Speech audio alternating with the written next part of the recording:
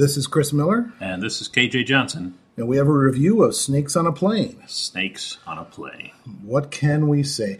The big question that everyone had, and this is one that Steve Ely asked me to ask myself when I reviewed this, was, did it live up to expectations? Well, I guess you'd have to ask yourself, what were we expecting when we went into this movie?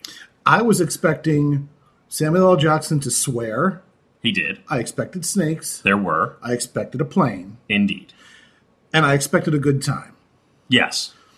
So I think it meets on all counts. I think it exceeds expectations in that Snakes on a Plane, Samuel L. Jackson, all that aside, it's actually not a bad movie. It reminded me a lot of those disaster movies coming out of the 70s and the creature flicks, right. Like Squirm. A little more, but we're in the 21st century, so it's a little more extreme. So it's extreme disaster. So you have basically snakes on a plane and people dying in many creative ways, and it's fairly gory.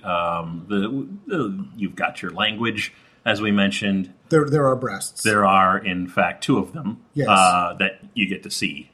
Yes. And some that you don't so much. Right. But lots of snakes. One plane. One plane. One Samuel L. Jackson. And honestly, a good time. Yes. So we would recommend it. Go out and see it.